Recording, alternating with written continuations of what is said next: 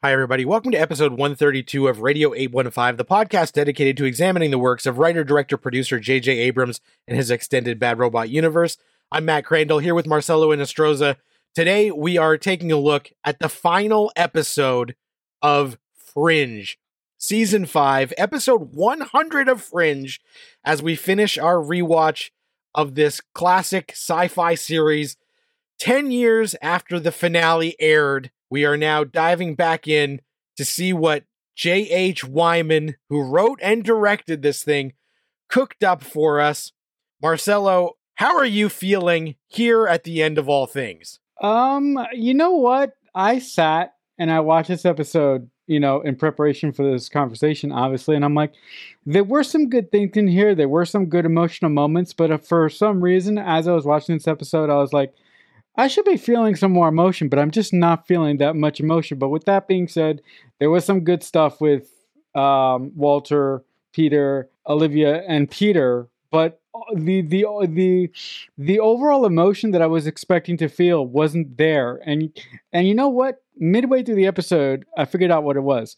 I think it was the plotting of the season and how disinterested I was with the story that they were telling. That this finale didn't hit harder because I didn't care for the most part about the stuff that came before it. Yeah, I think that's definitely a valid analysis. And as we kind of reflect on this whole fifth season, there are some things that really work and some that don't. And I think my main issue as this episode wraps is that there are a few great emotional moments in this, and they are almost all Walter and Peter and a Walter and Astrid scene. But Olivia Dunham doesn't get those emotional moments for me. And the fact that even at the end, we're more focused on Peter than we are Peter and Olivia is kind of a problem for me, because Fringe, while it always was a show about a son finding out that his father was Dr. Frankenstein, it was centered on Dunham and Dunham as part of this group. So the fact that in this final season, Olivia didn't have as much emotional stuff to work with, because even the loss of their daughter was mostly centered on Peter's feelings about losing Etta, and we only got a little bit of that Olivia stuff. But even in this episode, Olivia doesn't get any of the tear-jerking moments. There isn't a big romantic, them looking at each other knowing they have been through all of this and have been able to reset the timeline.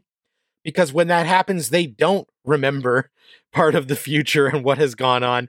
So I just found those choices by Joel Wyman to be a little bit puzzling to me, because it really shifted to be a show that the emotional heart was this dynamic between a father and son, which has always been there, but was never the main central focus of the entire show. And to end it on that dynamic entirely.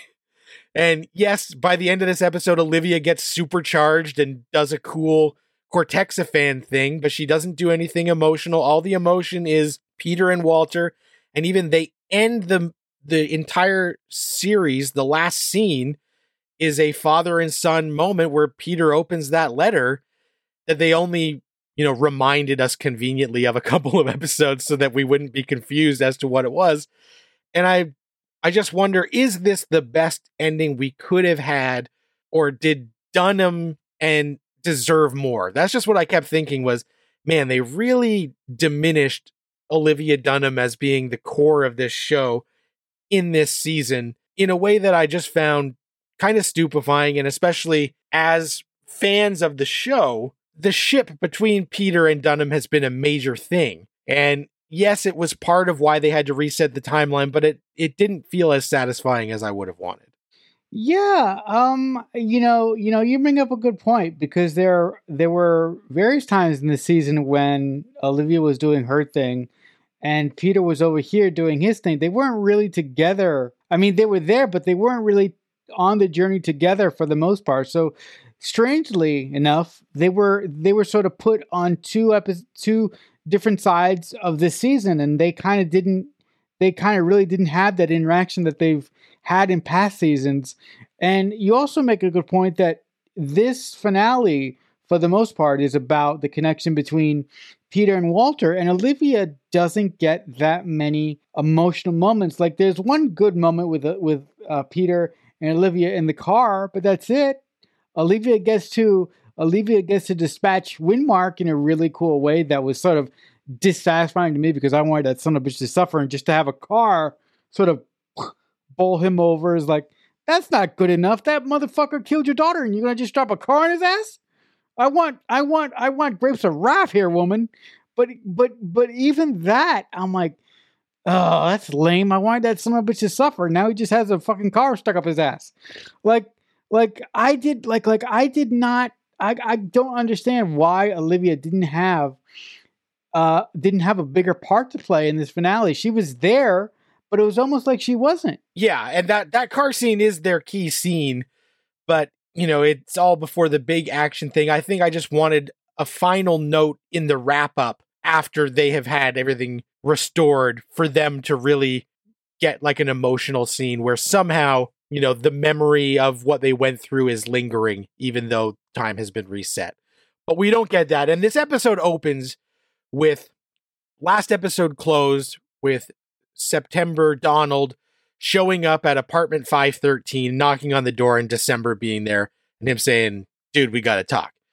And in the opening of this, we do find out more of the stuff that I kind of jumped to last week about how these original 12 observers coming and observing, September says, haven't you noticed that when we came and we were observing, we started to change, and we actually started to grow attachments and feelings. It happened to August. It happened to me. It had to have happened to you. So you need to help me. And December is like, no, it didn't happen to me, and I don't want to help. And September is Donald. It's like, but like, I know that we are not the same as those other observers, because us, this special group, we were affected by humanity. We watched them. We studied them, and their essence kind of became part of us. I thought that was actually really fascinating, their talk as they're doing this. And obviously December had to be reluctant to help so that we can have more of this be the tracking down of the MacGuffin for the big finale, which, they're looking for this capacitor and they can't find it. And then they find the way that Michael can power this device.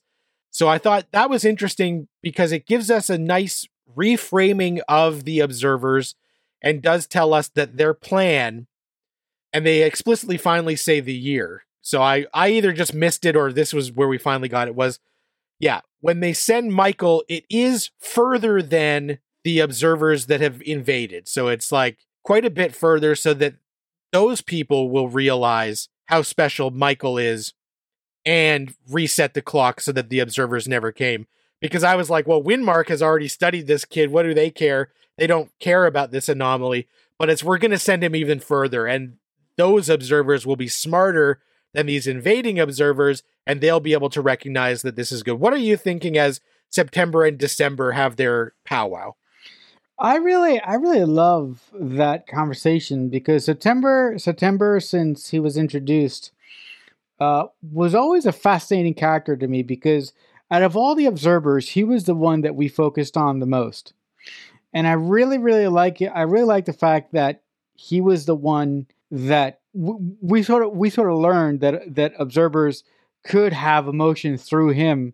And I really like the fact that eventually he became our ally, because he was always an observer that was there to do a job, but he was always an observer that was willing to listen and willing to see the capability of humankind. Also, the other thing that I found really striking in this conversation, when he mentioned the original 12, he said, when we came here to observe, we weren't really told what we were here for. So I'm like, wow. They came here. They came to our original time period, not knowing what the original plan was. So I really like that this other team of observers that eventually invaded, they wanted to they wanted to take over humanity from the very beginning. I'm not sure how that fits with the rest of the Fringe continuity, because Fringe continuity has always been, at least to me, about a father who is incapable of accepting his son's death, and that's the cork that holds the whole universe together. Not this observer bullshit that we've gotten. But with that being said, that is a nice line to say to the audience that the original 12 had no idea what they were really here for. So I find just that line within itself fascinating. Yeah, I think that was really cool. And I especially liked after that, we start to see that Windmark, we know, has basically realized that Broyles is not on their side. He figured out that last episode that when Team Fringe discovered Michael's location, the only person who could have leaked it to them was Broyles. And so Broyles shows up and he takes a phone call in his car, and then he leaves his car, and the observers jump in and they actually bring back technology that we have seen before, which a few seasons ago, there was a time where Peter needed to get an audio recording out of a window as if, sound waves had been recorded like a vinyl record. And so they bring that back, which I thought was really cool, to bring back something from a few seasons ago and have it used against us. And so the observers play back this recording and they figure out that Broyles is talking to Team Fringe and what's going on. And so I love that Broyles gets a few moments to shine, because in that moment, we're like, oh shit, they've found him out. What's going to happen? They let him go, and then I'm worried that he's going to lead the observers right to our team. But they give him a great moment where he is smart enough to recognize that this is all going too smoothly. And he says, I can't make the meeting. They're on to me, and he gets captured again. But I thought that it was nice that we are finally giving Broyles more to do in this future timeline in the finale. And Windmark realizes that this guy is the dove, the mole that they have been looking for this whole time. And so we know, Broyles has been instrumental in this battle. And I thought that was a nice moment, especially now with everything that has happened with Lance Reddick no longer with us. For him to get a few nice moments in this finale really felt satisfying, and I was happy to see him there. As that's going on, there is a moment where Peter has to go remove some stuff from the amber, and he comes across a beta video cassette. This is the emotional peak of the episode for me, and I think that it is really good, but it comes so early that I'm really surprised we didn't save one of this heavy hitting moments for later. But Walter lets him play the tape, which is kind of wild to me that Walter didn't stop him, because he should say, play this later. This is not for now. But so he watches it, and on the tape, Walter says, look, we're going to send Michael to the future, but when he's in the future, someone has to bring him to the right person. So someone actually has to go with him to make sure he gets in the right hands, and we explain to those people why this kid is important. And I'm going to be that guy. Back in 2015, I gave myself an injection for an inoculation, and when I go through to the future, I cannot come back, because we cannot create a paradox that will ruin everything. So, son, you have been my entire life, and getting you back after I thought I lost you has been so meaningful. The time we've spent together has been amazing. You are my favorite thing. And, obviously watching the video, Peter is crying and Walter's crying. And then they have a moment in the lab that is really touching and is the thing that I remember 10 years later from this finale. That was the only moment I kind of remembered, was Peter and Walter do have this real emotional heart to heart father and son moment. But it's just wild that it comes in the first 15 minutes of the episode, and then we don't get that gut punch.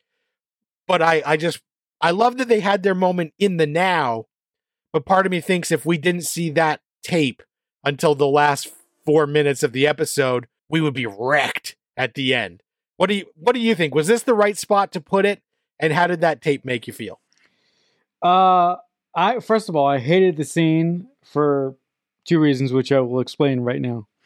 Number one, that was not the right place to put Peter playing the tape. That scene should have been second to last in the entire episode. So after everything that happens in this episode, Peter should have gone back to the lab and somehow came across this tape and then played it. Because if Peter would have listened to this tape after everything that happened in the finale, like you just said, it would have hit 100 times harder than it did having it playing within the first 15 minutes of the episode. The other thing that really pissed me off is that, Walter says that he has to go and he has to guide this kid so he gets into the hands of the right person. That's fine. That's no problem there. But the point where I go, bullshit, you guys have done this before. And the only reason that you're saying this right now is because you don't want to talk about what you did before. The part when Walter says, oh, I can't come back because that will create a paradox. I'm like, really, guys? Do you really think the Fringe universe can't handle a paradox? Like, do you guys have a memory lapse? You guys wrote Peter being erased from time, and then he came back into time. And then guess what? The universe was fucked up, but it still could handle it. So when you give the reasoning for Walter not going back because you're worried about paradoxes, bullshit. If you were really worried about paradoxes, you wouldn't have done with Peter what you did with him in season 4. Because that whole thing, Peter coming back into the timeline, was a paradox within itself. And the universe didn't go kablooey. So the paradox explanation really pissed me off. And the fact that I felt that this whole scene was put in the wrong place. Yeah, I just feel like if Peter found the tape and him and Walter had a moment, but he didn't watch the tape, and we pushed that off till later, it would have hit even harder. I do love that moment in the now, though, where they embrace, and it is powerful, but it's just like my emotional height of this episode comes in the first act, and then by the time we get to the final act, I don't feel as much. They also undercut this a bit by having September say, Walter, I have taken the inoculation and I am going to go with Michael into the future. And I think to myself, okay, this obviously is not going to happen because we wouldn't have had that big emotional scene. Walter's going to have to be the one. So I really would have wished that, and if it was going to work, then don't have September go out by just getting shot in the back like a bitch and not being able to take the kid. So I wish that we had either done away with that or had September Donald say, like, I would take him, but I can't because I am an observer. And if I go into the future, then that will create some sort of paradox where we aren't able to undo everything.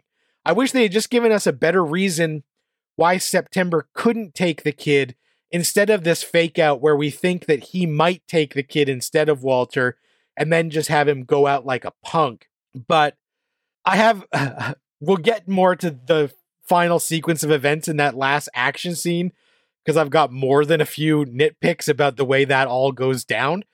But we have Olivia and Astrid going to get the reacting thing that will kick off the wormhole for them to take Michael to the future. And they go to December's location and he has been hanged. And the observers have taken the magic device that we need. So we have to further this treasure hunt because it is gone. But Astrid comes up with an idea that if they can use the shipping lanes that the observers bring stuff through, that we have seen the device that does that, then maybe they can use that as the wormhole to the future, which is honestly what I thought 5 episodes ago. Whenever we had that episode where Peter was doing terrorist shit and they were shutting down one of these wormholes to stop a shipment, I kept thinking, if our whole plan is that we need to open a portal to a future, why don't we just use this?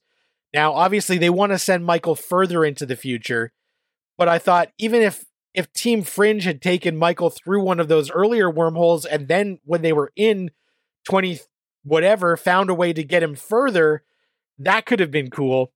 but it raised more questions than it did anything.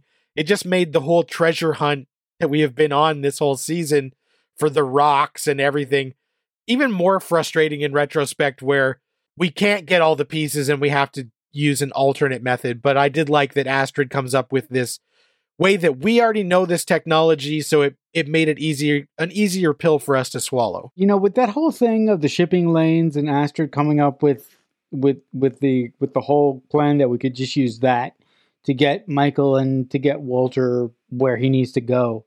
I felt that really undercutted the entire treasure hunt aspect of the entire season, because like everything that we spent 13 episodes collecting to get this fucking thing to work just like, oh shit, all this crap that we made you sit through doesn't matter. We're going to throw this aside and we're going to do this. Really? Come on. The other thing that I really felt in this episode is that usually with finales, like your main cast, everybody, like if it's written properly with your main cast, everybody gets a moment, right? Everybody gets a moment to do their bow, right? Or to take their final bow, then walk off the stage and then they're done, right? That didn't happen at all in this episode. There were a lot of characters who I felt were there, but got got undercut. One guy who had a really good moment, who really didn't get it. Well, you know what? He had his moment. I will say, because I was going to say that Lance Reddick didn't get his moment, but he did. Like Olivia got undercut, right? Astrid got undercut, and Olivia got undercut. So that's like half of the main cast who really got undercut. The only serious meat that came out of this finale, like me and Matt have been saying here for this episode, is the relationship between Peter and Walter. And I understand that the series was born out of that conundrum of that relationship. But I'm like, it's your final episode, guys. Give your cast a curtain call. And I didn't see that curtain call at all in this episode. Yeah, it's a tough one. I do think that they gave Walter most of the emotional moments because John Noble is so fucking good that he can just turn it on and you see his eyes watering and you immediately get a little bit teary. They do give Astrid her flowers, though. So there is a great scene before the action finale happens with Walter and Astrid together in the amber. And he's kind of tipping his hand that he's going to have to fuck off forever into the future. And he's like, you've been a great assistant and I've appreciated this all. And Jessica Nicole gets to play it, sweet. And they have this nice moment. And then as she's walking away, he says, it's a beautiful name. And you're like, you fucking bastard. So like, it's such a nice moment. The real world stuff clouds it now. So knowing that Jessica Nicole felt very, very slighted and very taken advantage of, and the fact that it's a woman of color that Walter couldn't remember her name, was a runner that when this moment happened back in 2013, I thought this was a really sweet moment. For him to acknowledge that she has been important, to acknowledge that she does have a name and agency, and he needed to recognize all of that. It's great, and it's a good payoff to a running joke that's been happening for 5 seasons. But now, when we watch it now, knowing that the actress herself felt very harmed and insulted by this running thing, it colors it a bit. But I thought that their scene was great, and Noble really brings it. And that's a few minutes after him and Peter. And it's like, okay, is every great scene going to only happen in the lab and near the amber? Aren't we going to have some other emotional weight later? And not really. We kind of aren't. Olivia is really preoccupied with this Michael. She's like, how can we do this? And he just puts his hand up and says, shh. And I'm like, okay, Michael, the kid who blank expression. Now he's silencing women? This guy's a bastard. And I thought, okay. And then she realizes that it's because he knew that she was going to have to. The reason he stepped off the train is that he was trying to conserve some of her Cortexiphan powers because she was going to need it to help juice the finale. And that's all well and good, but none of that stuff paid off in a way that I thought like, oh, they were laying the groundwork for all of this. They really set everything up perfectly. And so our big action finale is, we've rescued Broyles. We've got the device to open the shipping lane. We're going to use Cortexiphan powers to save the day. And Michael is going to open the thing with his power. And Windmark shows up for like the big battle. And Peter tackles Windmark and they go flying and slam into a car. And then Peter gets his ass kicked. Windmark's beating him up and punches him and he goes flying across. There's about 45 seconds where Windmark is beating the shit out of Peter, and it is not fucking Joshua Jackson. It is a goddamn stunt double. We never see his face. All we see are these like close-ups and Windmark doing all this shit and just like some guy getting beaten, and then he gets thrown, and they only had one shot of Josh Jackson on the ground looking pained, but in like 45 seconds, all we want is a close-up of Peter's reaction or Peter getting a good hit in, and we don't get it because fucking Josh Jackson didn't work that day. And it was like so obvious that I was like, is he going to be in any of this action scene or is he just going to show up at the end? And they have one shot of him on the ground during this action scene, but then Olivia steps in and finishes it off. And then they got Josh Jackson back for the watching Walter step into the portal. And I was like, what the fuck? I know that we're shooting this quick and we're running out of budget, but to sideline our main dude and have him get thrown was just so weird. And it really bugged the hell out of me. But I do like that Olivia steps up. But as you said earlier, the moment where she kills Windmark with a car isn't that satisfying. And it happens so quick that we don't see him in pain or like slowly dying. It's just we see some blood spatter on the car and we're supposed to assume they got him. He's dead. But we know that he teleports so quickly that I was starting to question, like, did they get him?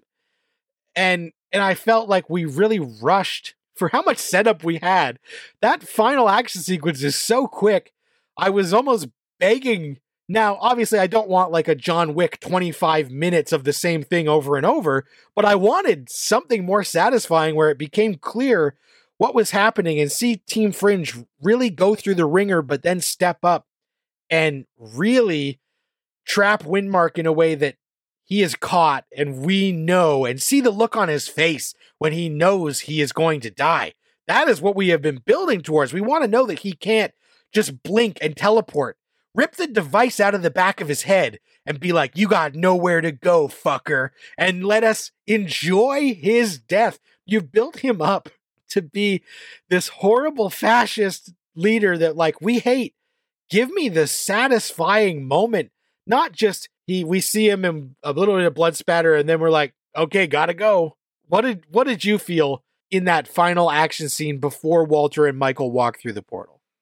Yeah, I felt the final action sequence of the entire series was very, very underwhelming because, as you said, Windmark was there trying to get this kid who still doesn't speak for a second, and then Joshua Jackson was fighting Windmark. But like you said, during that fight, there are no close-ups of Joshua Jackson at all, so it's very, very apparent that Joshua Jackson wasn't there. And like you said, you get that one quick shot of him on the floor in pain, and you get Joshua Jackson there for the reaction shot of Walter and the child going through the portal. But my biggest problem with this episode is a point that you brought up also. When Windmark gets smashed by the car, the second before he gets smashed by the car, you see a flash of light. So I was like, wait a minute, did he jump or did we actually get him? Because to be honest, when I saw this scene today, I'm like, I don't know, did they get him or did he jump away? So I have no idea if they killed him or not. So that is very, very wide open to me. Like for my money, this scene should have been fucking epic. This scene should have been at Raiden Lake. Like move this whole fucking thing to Raiden Lake, do something cool with the water. And here's another thing. Bring in the actual resistance. Bring in the resistance. Where the fuck is the resistance? We only see one or two guys from the fucking resistance. If they were able to get a bunch of fucking guys from the resistance, move this into Raiden Lake, find a cooler way to kill Windmark. You just said it. Rip the goddamn thing out of his head and then watch him die or whatever. There's a moment when Olivia is on the ground during this finale and she's looking at the bullet. She's looking at Edda's bullet. And I was like, wait a minute. What if she picks up that thing and she sends it right through Windmark's head? That would be fucking awesome. But again, he got crushed by... But again, instead of getting a bullet through the head or finding some other way to torment this bald bastard, he just gets crushed by a car. He essentially gets a car up the ass. And I'm like, that's not good enough. And another thing, did you notice? You probably noticed. Did you notice the only one that was crying when when Walter and the kid went through the portal was Astrid? Like Peter was welling up a little bit, you know. Olivia was fine, whatever. But we didn't get a close up of Broyles or any of the Resistance guys. We just got like the main Fringe crew, right? And then a second after that happened, exactly what you did not want to happen started happening, and I went, oh, here we go with this shit. But seriously, but what did you think about the final moments of Fringe with the final two scenes here? So I think that those final two scenes work, but like I said, I wish that we had something that hits harder. I just want to quickly circle back. I think you are right on that Olivia should have used that necklace to somehow kill Windmark, bullet through the head style, see her put it through like right at the base of his skull so it takes out his device so that then we know like he is in trouble and have her then squish him with the car. But man, when you say Raiden Lake, I think this finale could have been so fucking good, where this whole thing is happening at Raiden Lake. Now, obviously, we're shooting this in Vancouver, and we probably didn't have snow at the time, so they couldn't do all this stuff. But we get to Raiden Lake. We end up getting Windmark in some sort of Fringe device and are able to remove the device and have him have Olivia dead to rights. And he's walking across, about to take Olivia out, falls through the ice. And as he is trapped under the ice, the same spot that, Peter was meant to die, he can't get out. And dude drowns, but we see him, the panic on his face, trying to break through, trying to get out, and it's not possible as Olivia watches and does nothing. Like, I would have loved something like that and have it come slightly full circle. And speaking of full circle, I didn't mention it, but there is a moment where we do use a lot of the old Fringe tricks. So we use the weird monsters that come out of your stomach and that weird gas that seals your orifices and stuff. We use that again. So I love that when we have a big moment where they are assaulting this place and rescuing Broyles, we do get a lot of callbacks to earlier Fringe events. So I thought that was great. But then fucking September is out here catching strays, literally, and that's the worst. I really wish if September had to die, don't have him just get shot by a random bullet out of nowhere. Have him sacrifice himself to do something bigger in those final moments so that then Walter realizes the fate that he thought was inevitable, but he had false hope wasn't going to have to go through with it. Have that pay off bigger. And I do think that, yes, as he's walking through, we see Peter, Olivia, and Astrid. Astrid is emotional. Olivia is just kind of probably too juiced on adrenaline and cortexiphan to really react. And Peter mouths, "I love you, Dad." And Walter says, I love you, son. And it's a sweet moment, but we already had that moment. We already had that moment 20 minutes earlier that we didn't need them to mouth the thing that we already know. They could have said that with literally just a look. And so when they both mouth this, I'm like, we're not fucking stupid. We know what they're saying to each other. We don't need them to literally say it to each other again.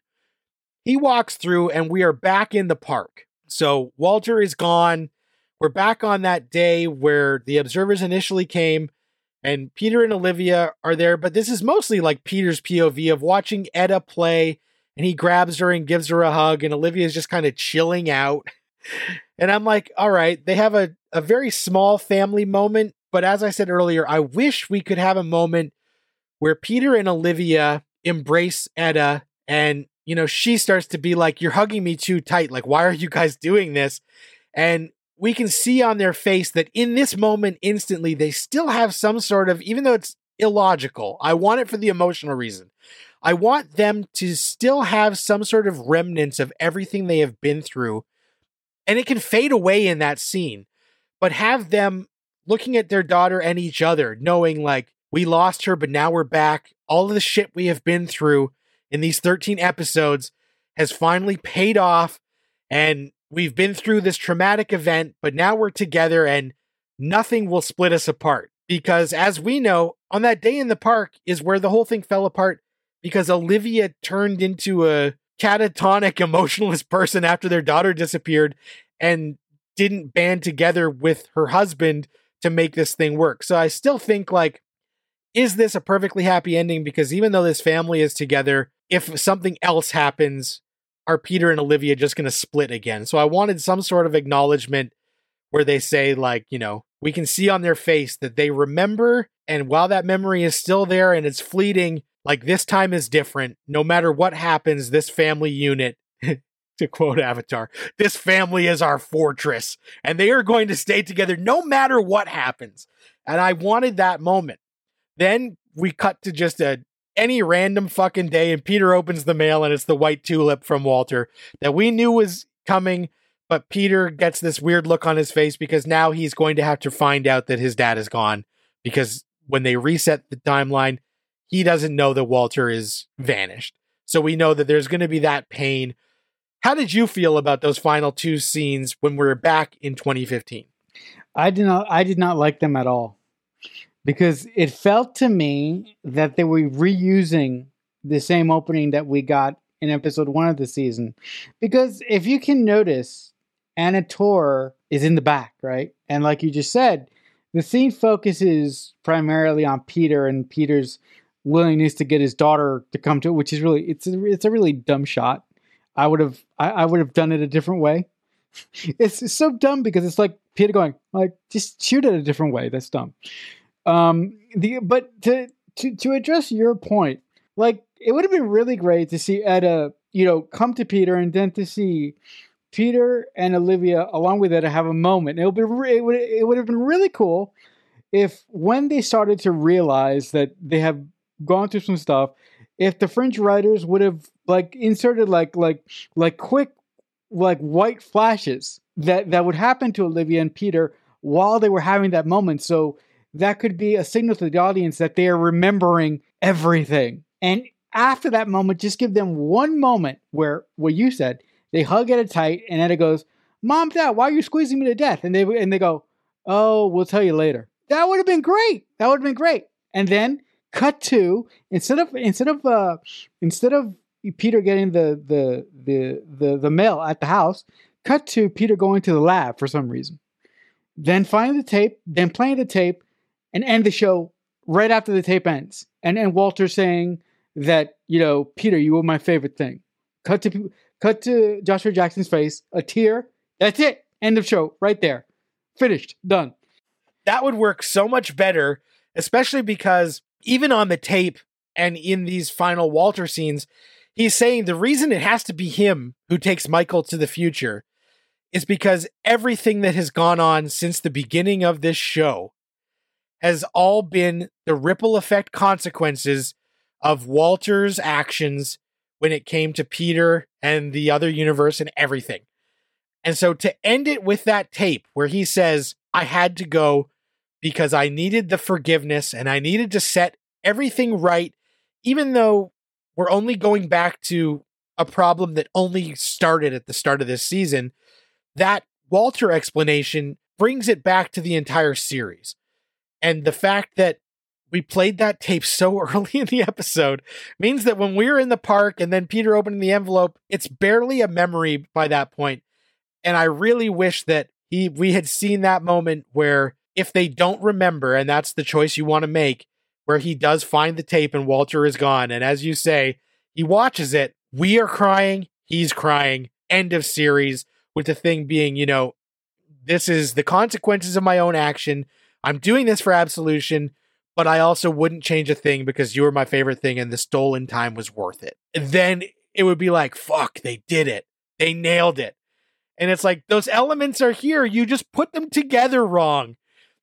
So I get frustrated. And I mentioned when we covered Lost that like one of my least favorite things is where the emotional payoff or the action payoff of a finale, especially a series finale. It's fine if it's a season finale, but a series finale where it only mostly ties back to the season premiere or a problem that only started, in that specific season and doesn't tie into the entire series as a whole.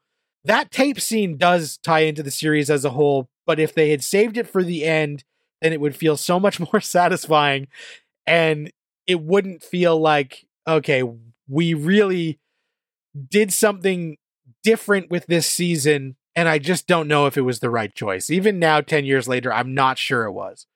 I'm not sure that this was the best final season we could have had at Fringe. I know we didn't want to just do Team Fringe investigating mysteries of the week for a final 13. We wanted to make it a bit more epic, but in doing so, we lost the plot a little bit. And so watching this final season now, I enjoyed it, but I had so many issues with it. But that emotional moment that comes 10 minutes into this episode does work. And if they had saved it for the end, fuck, perfect ending, chef's kiss, we're all crying. Let's rewatch the whole damn thing right now. Yeah, look. Like Matt just said, there are good ingredients here within this final episode, but they were all cooked wrong. It was like J.H. Wyman had the perfect recipe, but he didn't know how to cook it right. In reference to the entire season being a misfire, because you just said even now, even 10 years later, you're still kind of on the fence whether it was the right decision to do what they did or not. I will solve it for you. At least I'll give you my take on it. I don't think that this story was the right choice was the right road for them to go down at all. I said very early on in our discussions about this final season, it should have been like towards the tail end of season 4, introduce a big bad threat, and then have our Fringe team have to team up with the original 12 to deal with this big bad original threat in season 5. And if you wanted to do some timey-wimey bullshit with Etta, good, do that. But have her stick around for most of the final season. But kill her the second to last episode of the show. And if you do that, going into the finale, not only are you going to have the threat of this big bad, but you're going to have the problem that this big bad killed Etta just an episode ago. So you have all this emotional bullshit going into the final episode of the series. How awesome would that have been? And I'm like, God damn it, I'm pretty good. I mean, I'm not great, but I'm pretty good. Yeah, and I think that's dead on because as I said earlier in this season when we were talking about the other episodes, if we had spent more time with Etta, it would have so much more weight. But she died in episode 4, and I'm like, we still got 9 episodes to go? I don't care. And it just should have hit harder. And I know that we had to do some sort of time jump some way because with the season 4 finale with Olivia saying I'm pregnant, we don't want to have a whole season where Dunham is pregnant and running around. And we also don't want to have a whole season where we keep having to wonder where the kid is, who's watching the kid. So I know why they wanted to age her up, but I just feel like, man, they could have, especially as you said, and we said it at the premiere episode, having a different threat and having Team Fringe have to work with the observers would have been so much better. And it would have given us all the opportunities to revisit all these Fringe events in the same way. We still could have brought Michael back and had him be instrumental, but to team up with the observers and have the people who didn't want to get involved have to get involved would have just been so much better than having the rogue faction that we team up with while the rest of the observers are so evil. And I just think, with the budget, I know that they couldn't do everything they wanted to do and they kind of settled. And I just felt like if they kept digging and did less MacGuffins and more emotion, it just could have hit harder. But looking back at the series as a whole and rewatching it now, 10 years after its finale, when I hadn't revisited any of Fringe until this podcast, the positives outweigh the negatives for sure. And I think the majority of the great moments on Fringe come from the emotion and heart brought by the core main cast, because when you're assembling a cast like this, you are not going to do better than John Noble, Joshua Jackson, Anna Torv, Lance Reddick, Jessica Nicole as the core group, throwing in a bonus Seth Gable. We've got these people who just brought it. They made these characters their own. They made them memorable so that even years later, we're still thinking about these characters. Every time any of these actors pop up on any other show, I get a smile on my face. I just love this cast and think that the brilliance of this show, and with most Bad Robot shows in general, the casting is so on point, and the actors they get give it their all. There's never a scene where you're like, this guy didn't show up, except on literal days where the people didn't show up and they had to use body doubles. But other than that, I think that's one of the great legacies of Fringe, is just the emotion and the character quirks that resonate on, and some of these sci-fi tropes that they reincorporated in a fresh new way, that now in this Netflix binge model landscape, so many shows wish they could tap into this stuff and try, but don't quite get to the heights that, even though we had peaks and valleys, the high highs of Fringe are still an all-timer. As we close out here, I just want to ask you real quick. Now, this was off the cuff. I did not prep you for this. So if you can't come up with anything, my fault, because I didn't prep you. I should have prepped you. But off the top of your head, like what are some of your favorite moments or episodes of the entire series, if you can think of any off the top of your head? A lot of them are, I love when we go full tilt into the other universe. Moments where we cross over and we see Walter being desperate. I think the first flashback episode where we go to the 80s was an incredible highlight. The episodes where Peter and Olivia finally decide, we can do this, let's go, and they have their big romantic moment only to then be taken away from us.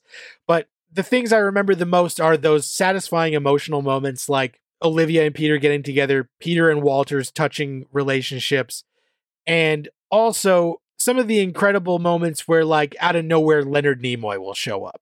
And you're like, oh, man.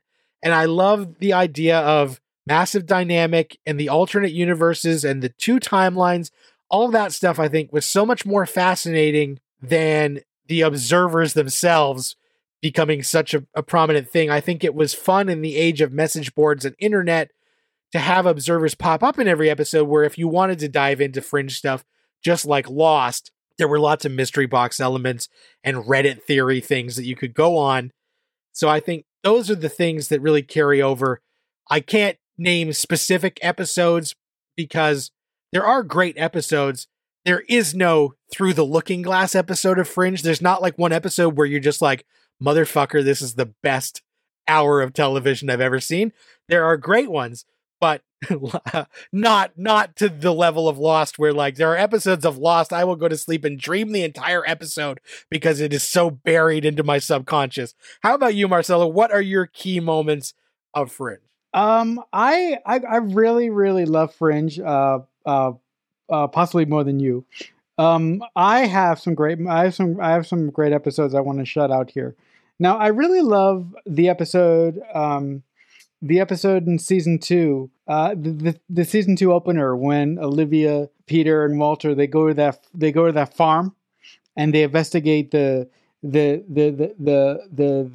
demon boy that's eating all the locals.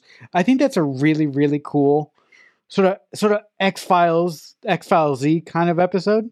I like that one quite a bit.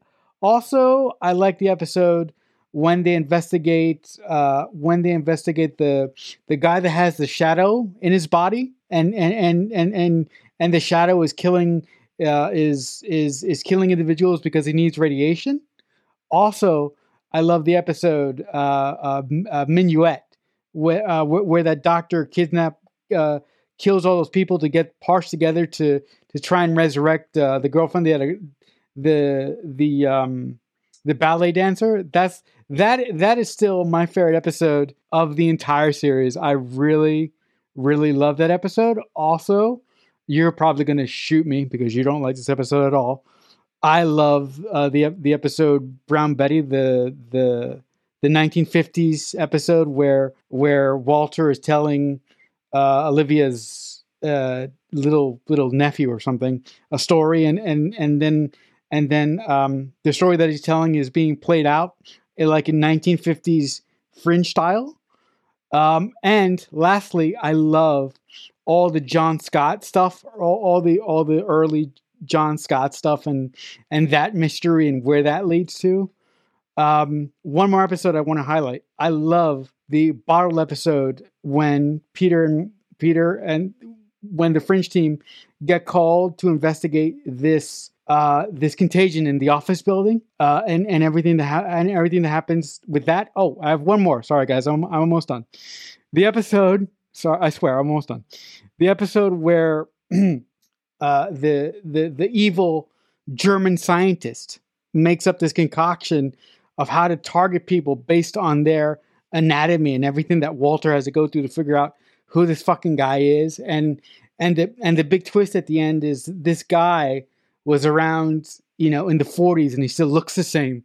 Those are some of my top Fringe episodes of all time. But look, like Matt just said, the final season of Fringe and some of the decisions that they made from a writing aspect, as far as Akiva Goldsman goes, Jeff Pinkner and Jay Twyman, look, they did the best that they could, but they could have done better in this final season. But that aside, I still have love for Fringe, and I still enjoy Fringe every time I watch it. Now that we are here at the end of Fringe, we need a little bit of a cooling off period because we have just completed Felicity, Alias, Lost, and Fringe all in a row. And as much as I love all of those shows, I think we just need a little bit of time off. So we're going to take a couple weeks to recalibrate, get a little bit of rest and relaxation in before we dive into more Bad Robot goodness going forward. And shortly we will announce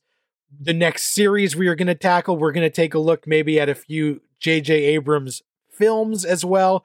So a lot more good stuff coming up very shortly, but just taking a little bit of time to reflect on the great shows that we have just watched for 2.5 years without stopping. So hopefully you guys will stick around and check out whatever we're talking about next in the future. If you like the show, we appreciate it. Thanks so much for listening.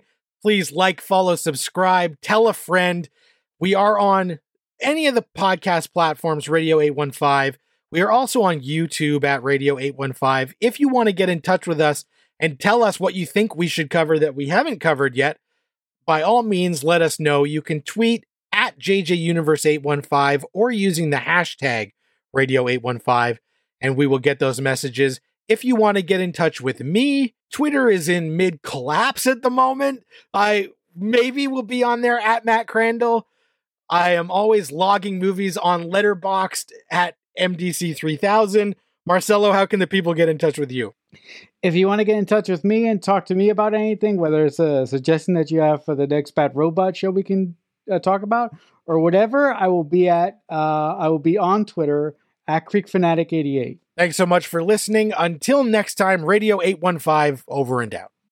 Radio 815 is a Balloonhead Productions presentation in association with Killer Newt Productions.